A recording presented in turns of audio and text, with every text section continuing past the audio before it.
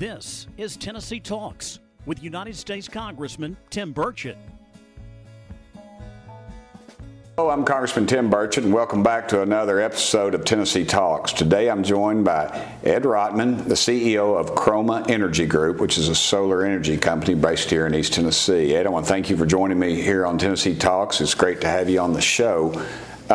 Tell us a little bit about your journey that finally led you to launch Chroma. Am I saying it right, Chroma? Yeah, that's perfect, exactly. So, well, first off, thank you for having me in, Congressman Burchett. It's a pleasure. Call me Tim. We're good. Sure, I'll do my best. And so, thank you for having me here. It's an honor to be here, and I look forward to talking with you about it. So, the journey. Where to start? So, graduated from University of Kentucky, the highest accomplishment anybody from the South could have. And so I remember talking to my dad about, well, what am I supposed to do now? He said, well, get a job. And I said, okay, that makes sense. Anything else? And he said, no, go and get a job. So I had a business degree, received an offer to go work in Los Angeles for a tech company, and packed up everything I owned in the back of a little two-door Chevy Blazer and drove out to LA. And then it's not La Follette, but Los Angeles. Correct. Yeah, okay. A little further away, exactly. So Los Angeles, and worked for a tech company, and that was great. Knew that was not long term. Came back east for graduate school, and so went to Vanderbilt. Met my wife there.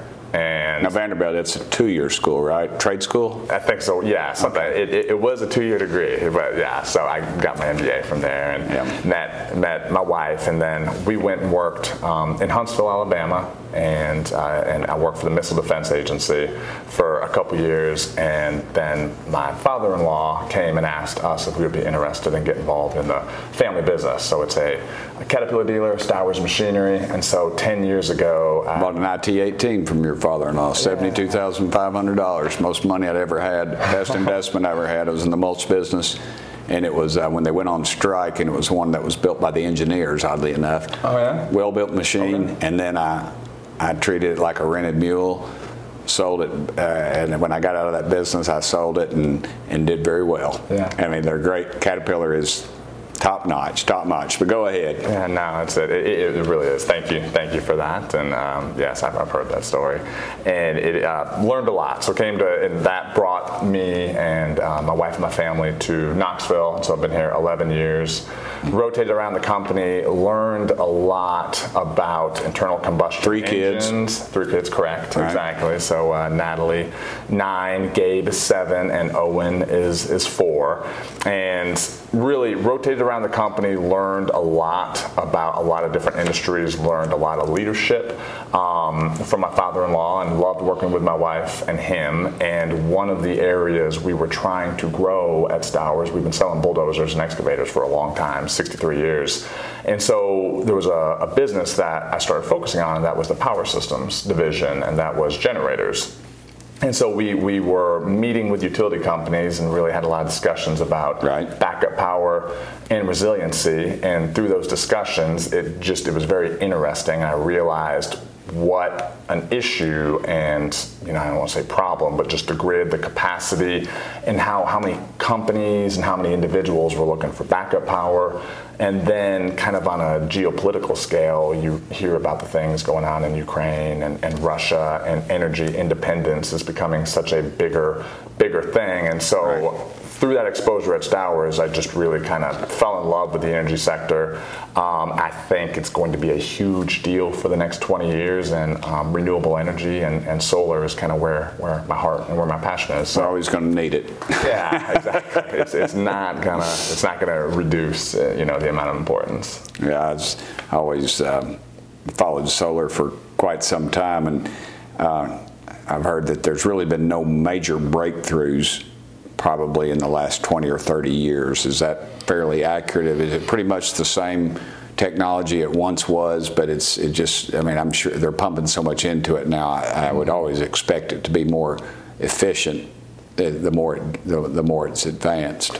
And that's exactly right. So yes and no. So everything it's actually been a little bit more efficient, and the components are a little bit better, but that's also a good thing in regards to it's been around, it's proven, people are really starting to understand some of the financial and economic return on investment components of it. And so it's been around and it's proven, that's essentially right.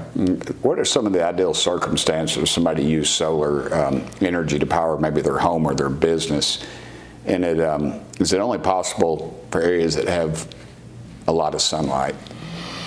And so, at Chroma, we really focus. How'd you get the name Chroma? So, that's an interesting story. So, Chroma is it is the measure of color, the saturation of a color. It can be any color. And so one of the ways they measure the sun intensity is through the color and how deep some of the color saturations are. And I didn't know what to name the new company. And I was actually sitting there at night when I had a few names. I was reading a book to my kids, and kind of just one of those kind of coincidental things that the word Chroma jumped out. A character in the book was named Chroma. It's one of my favorite books. It's called The Phantom Toll Booth, and so it just connected. And I'm one of those people who I go with coincidences. Right on. I dig that. Yeah. I don't believe much in coincidence, so that's a good thing. Well, we got back to the circumstances that someone to use solar energy to power their home or business. Absolutely. So basically, we really focus on the economics of solar, and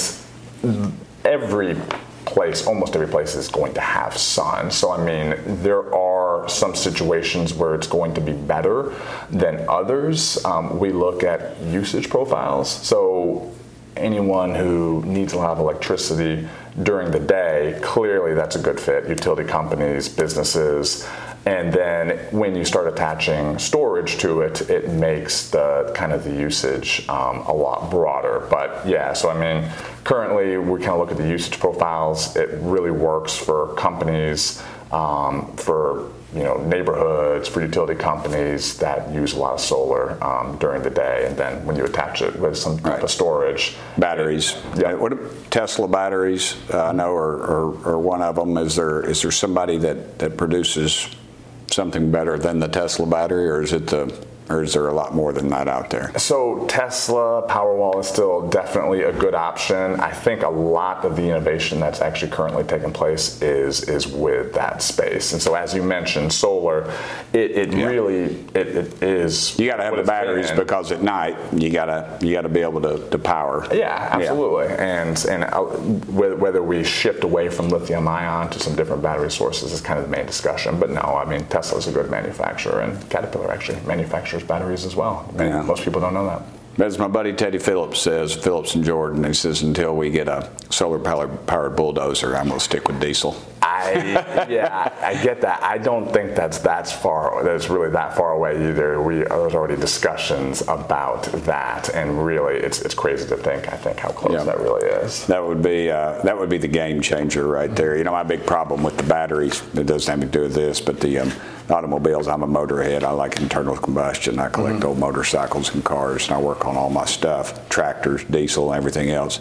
But is the time it takes to charge a battery. To me, that's in an automobile, when you're talking 5 or 6 hours on the side of the road somewhere, that's a long time. And I would hope at some point the technology is somewhere along the lines of, I always use this as an example, propane tanks. You just pull up with an empty propane tank, take it, they give you a full one, then you're on the road. Yeah. And the standardization too is another thing. That didn't have anything to do with yours, so you get that for free. You have 6 different types of outlets or plugs, and every company has their own type of plug, and there's not a generic adapter yet. I'm sure there'll be one eventually when it all gets condensed. But anyway, TVA recently announced their plan to double solar energy capacity. What does that mean for the future of the grid?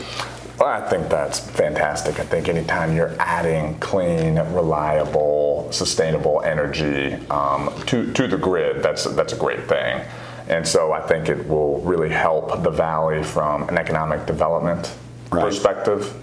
I think being able to recruit companies here, a lot of the big companies over the last 10 years that have come here, Facebook, that was kind of a requirement. They wanted 200 megs of solar energy.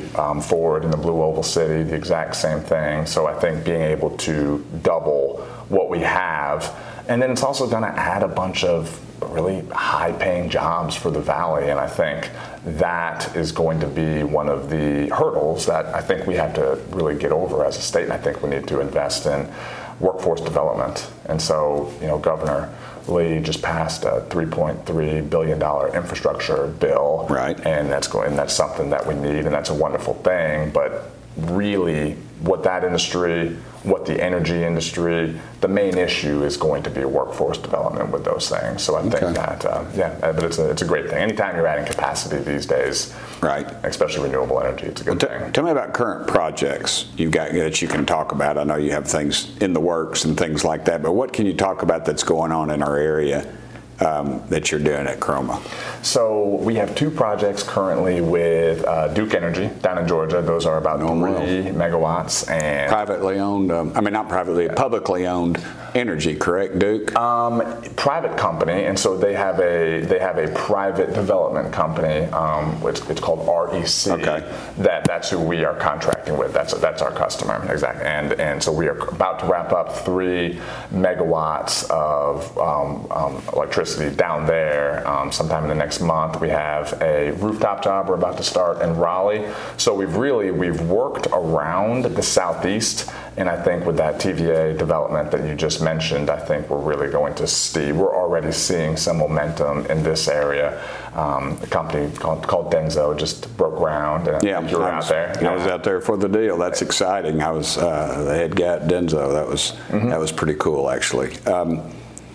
What's it going to do for our economy, especially the people here in East Tennessee? What do you see? I like the fact that we're not dependent on foreign energy sources, and I think that plays into it, of course. But jobs, clean energy, what will it all do for East Tennessee and for the economy? Sure. So I look at it as an overall fantastic, great thing for East Tennessee, for every stakeholder. And I think, what Chroma focuses on doing is really looking at every stakeholder in society and making sure that the solar assets that we install provide value for every stakeholder. And so that can be TVA from a generation perspective, utility companies from distribution, end users, people. And so specifically, I think when you're looking at what it's going to do for people in Tennessee, you really have to focus on companies that are coming here. I really believe the type of companies we want in Tennessee, that's going to almost be a prerequisite for them to come here. And then the other thing is it's really going to provide high-paying jobs. And so that's what it's going to do for the communities and for the people. And then any time that you can add resiliency, I think we know that resiliency is going to be a big thing, and I think people want additional capacity on the grid, and solar, a clean option. Right now, if you want carbon-free electricity, solar is the main option that you're going to have. And so I look at it as... And off the grid, too. And that's you're relying, TVA during the big freeze this year, we lost everything. We lost our power, and then we lost, pipes and everything else. I know I did personally. And I raised hell with TVA about it, but it's a real problem. And I think that allows you to, if you had the option, you could switch over and do your thing. So, exactly. And of course, big businesses and stuff, they lose. You don't just turn the switch back on. Some of these places it costs them millions and millions of dollars, and that would have been an easy insurance policy if they were at the point where they could do that. Without a doubt, and so you can pair solar with other forms of backup and create microgrids. But I think the important thing with the energy transition is that I do believe it's going to be led by the private sector. I mean, there's definitely been some bills introduced that are really going to help, renewable energy. But I think when you look at who is driving it and who is going to want it, it's going to be companies like Ford, it's going to be companies like Denso, and it has to be economically viable. I think that's the main thing. I agree. This is the part of the show that I hate the most, that everybody likes, that's on here. You get to ask me anything. Of course, if I don't like what you said, we just edit it out, and this part never happened. Yeah, no, then I cut to the end thing. Okay, all right. So you are part of the Conservative Climate Caucus, and so I would like to take that question you asked and I want to hear your thoughts. And so, what do you think about TVA's announcement last week at the Board of Directors meeting to add 6,000 megawatts of solar electricity? Well, I'm not a big fan of TVA. I have a lot of issues with TVA, and that remains to be seen. That probably won't be resolved by you and I talking about it. But anything like that is encouraging. But I worry about. We have technology that could be. I think we need to continue. I think solar is a part of it, but we have coal in the ground, we have oil in the ground, we have natural gas in the ground, and we have the technology to get that out in an environmentally safe and sound manner. And I hope we're not cutting our nose off to spite our face, because I think it all fits in as a piece of the pie. Solar. Hydroelectric, nuclear, of course, is with the small nuclear reactors that will eventually come on if we don't regulate ourselves to death. Absolutely. And because there's not enough hillsides and not enough flat spots for solar, for it to be everything to run off solar, and I get that, but I hope that's part of our deal, because I'm a big fan of I want to get out of bed with the Middle East. I don't want anything to do with them. I'll say, in all sincerity, they can eat their sand. Let's get it all here. And I don't want to be dependent on anybody, because they're only our friends until the check clears, and then they're moving on to the next one. So, I'll end it there before I create an international incident. But anyway, I thank you, Ed, and I thank you for joining me here today. I appreciate what you're doing, and I appreciate any time an entrepreneur sets out on their own on something like that. That's really cool, and I dig that very much, because this country was built on the backs of folks like yourself that roll the dice, and we're all this country was built by risk takers. It wasn't founded by a bunch of people that are afraid of their own shadow. They stepped out into the unknown and went after it, and I dig that. So thank you so much for being on the show, brother. Well, thank you, Congressman Burchett. I really appreciate that, and I enjoyed this. This was a good discussion. And quit calling me Congressman. It's just Tim. That's what the custodians in D.C. call me, Tim. They do all the work. I told them, I said, I've been here 5 years. I said, we hadn't hit a lick since I've been here. Congress hasn't. I said, y'all still working. So, but anyway, I appreciate everybody joining us today for another episode of Tennessee Talks, and I'm Congressman Tim Burchett, and thank y'all so much for sending me here. We'll see you again very shortly. Thanks for listening to this episode of Tennessee Talks. Please subscribe to the show on Apple Podcasts, Spotify, or wherever you listen to your podcasts. Keep up with Congressman Burchett by following Rep. Tim Burchett on Twitter and Instagram, and Congressman Tim Burchett on Facebook and YouTube.